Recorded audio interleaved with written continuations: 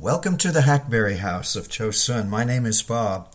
Reading today from a book called The Private Key to Heaven. It was written by Thomas Brooks, who lived from 1608 to 1680. He was the English nonconformist preacher who, as I said, died in 1680. Well, he's been talking about private prayer. That's what the book is about. And a lot of people give excuses, objections, and he is answering those objections one by one. Objection 4 is God already knows what we need, so why should we pray? Some may object and say God is very well acquainted with all our wants, necessities, straits, trials. There's no moving of him to bestow any favors upon us which he doth not intend to bestow upon us, whether we pray in our closets or no. And therefore, to what purpose do you press secret prayer so hard upon us? Well, to this objection, I shall give these answers. Number 1, this opposes all prayer. First, that this objection lies as strong against family prayer and public prayer as it doth against private prayer. God knows all thy wants and necessities, all thy straits and trials, and therefore, what needest thou pray in thy family? What needest thou attend public prayers in the communion of saints? There is no wringing of any mercy out of the hands of heaven, which God doth not intend to bestow. This objection faces all kind of prayer and fights against all kinds of prayer. Number 2, private prayer is owed to God. I answer that private prayer is that piece of divine worship and adoration. It is a part of that homage which we owe to God upon the account of a divine command, as I have already proved. Now, all objections must bow before the face of divine commands, as Joseph's brethren bowed before him, or as King Ahasuerus' servants bowed before Haman. Indeed, every objection that is formed up against a divine command should fall before it, as Dagon fell before the ark, or as Goliath fell before David. He that casts off private prayer under any pretense whatsoever, he casts off the dominion of God, the authority of God, and this may be as much as a man's life and soul is worth. Number 3, prayer is the means of blessing. So thirdly, I answer, though prayer be not the ground, the cause of obtaining favors and mercies from God, yet it is the means. It is the silver channel, it is the golden pipe through which the Lord is pleased to convey to his people all temporal, spiritual, and eternal favors. God promises to give them the cream, the choicest, the sweetest of all spiritual, eternal, and temporal blessings. But mark verse 37, I will yet for this be enquired of by the house of Israel to do it for them. Though God be very prompt and ready to bestow upon his people the best and the greatest of blessings, yet he will by prayer be sought unto for the actual enjoyment of them. He that hath no heart to pray for a mercy he needs, he hath no ground to believe that ever God will give him the mercy he needs. There is no receiving without asking, no finding without seeking, no opening without knocking. The threefold promise annexed to the threefold precept in Matthew 7:7 should encourage all Christians to be instant, fervent, and constant in prayer. The proud beggar gets nothing of men, and the dumb sinner gets nothing of God. As there is no mercy too great for God to give, so there is no mercy too little for us to crave. Certainly that man hath little worth in him that thinks any mercy not worth seeking. Number 4, prayer makes every mercy a blessing. Fourthly and lastly, I answer, every Christian should labor to enjoy his mercies in mercy. He should labor to have his blessings blessed unto him. He should labor to have the good will of him that dwelt in the bush with all he hath. Now, this is an everlasting truth, a maxim to live and die with, that whatsoever mercy comes not in upon the wing of prayer is not given in mercy. Oh, how sweet is that mercy that comes flying in upon the wing of prayer. How sweet was that water to Samson, which streamed to him in the channel of divine prayer, private prayer. He called the name of it En Hakore, the well of him that prayed. As Samson prayed as for life, and that water that was handed to him was as sweet as life. Every mercy that is gathered by the hand of prayer is as sweet as the rose of Sharon. But that mercy that comes not in at the door of prayer comes not in at the right door. And that mercy that comes not in at the right door will do a man no good.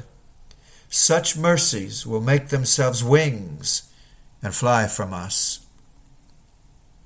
Every Christian should narrowly look that all his mercies are sanctified mercies. Now, every mercy is sanctified by the word and prayer. Prayer prepares and fits us for mercy, and mercy for us. It is prayer that gives us a right and holy use of all our mercies. Such mercies are but great miseries that come not in upon the wing of prayer. Prayerless men's mercies are all given in wrath. Yea, their blessings are cursed unto them. Look, as every sacrifice was to be seasoned with salt, so every mercy is to be sanctified by prayer.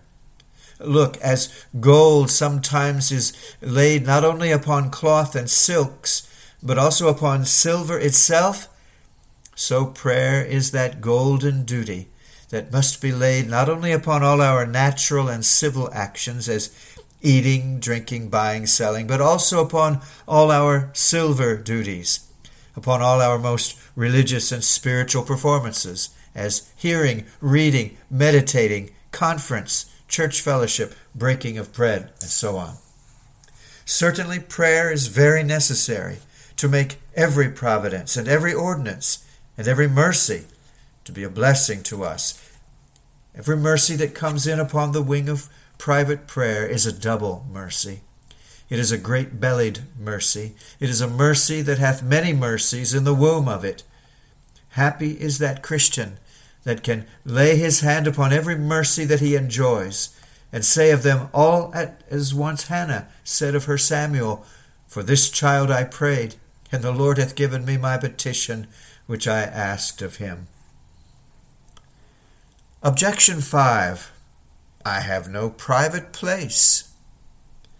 Fifthly, some may further object and say, I would drive a private trade with God. I would exercise myself in secret prayer, but I lack a convenient place to retire into. I need a private corner to unbosom my soul to my Father in.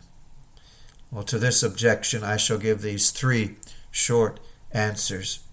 Number 1, this concerns only a few Christians.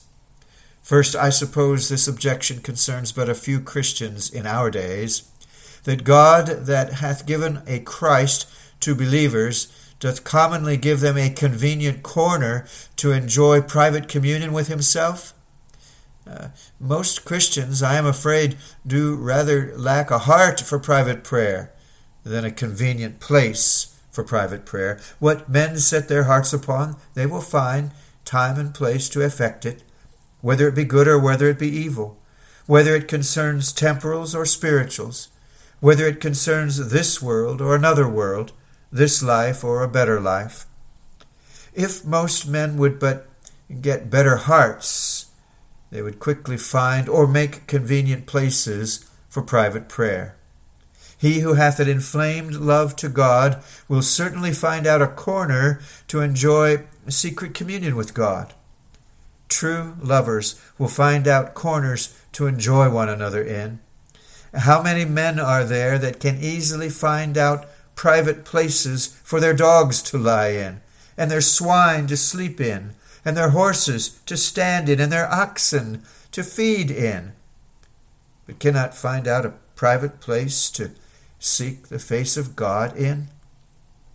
But did these men but love their God, or their souls, or private prayer, or eternity, as well or better than their animals, they would not be such brutes, but that they would quickly find out a hole, a corner, to wait upon the Lord in. Number 2, location is not significant. Secondly, I answer, if a Christian be on the top of a house with Peter, he may pray there. Or if he be walking in the field with Isaac, he may pray there. Or on the mountain with Christ, he may pray there. Or if he be behind the door with Paul, he may pray there. Or waiting at table with Nehemiah, he may secretly pray there. Or if he's in the woods, he may pray there, as the primitive Christians in times of persecution did. If he's behind a tree, he may pray there. Or if he's by the seaside, he can pray, as the apostles did.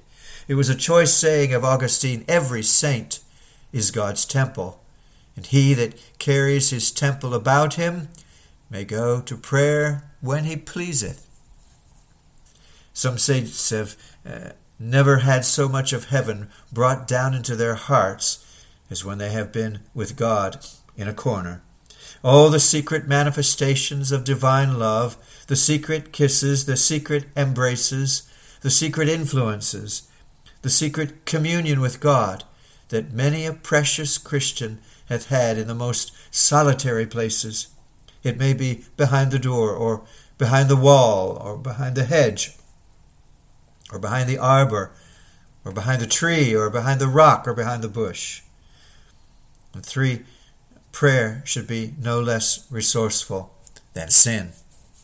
Thirdly and lastly, didst thou never in thy unregenerate estate make use of all thy wits and parts and utmost endeavors to find out convenient seasons and secret corners and solitary places to sin in, and to dishonor thy God in, and to undo thine own and others' souls in? Yes, I remember with shame and blushing that it was so with me, when I was dead in trespasses and sins, and walked according to the course of this world. Oh, how much then doth it concern thee in thy renewed, sanctified, and raised estate, to make use of all thy wits and parts and utmost endeavors, to find out the fittest seasons and the most secret corners and solitary places thou canst, to honor thy God in, and to seek the welfare of thine own and others' souls in. Oh, that men were but as serious, studious, and industrious,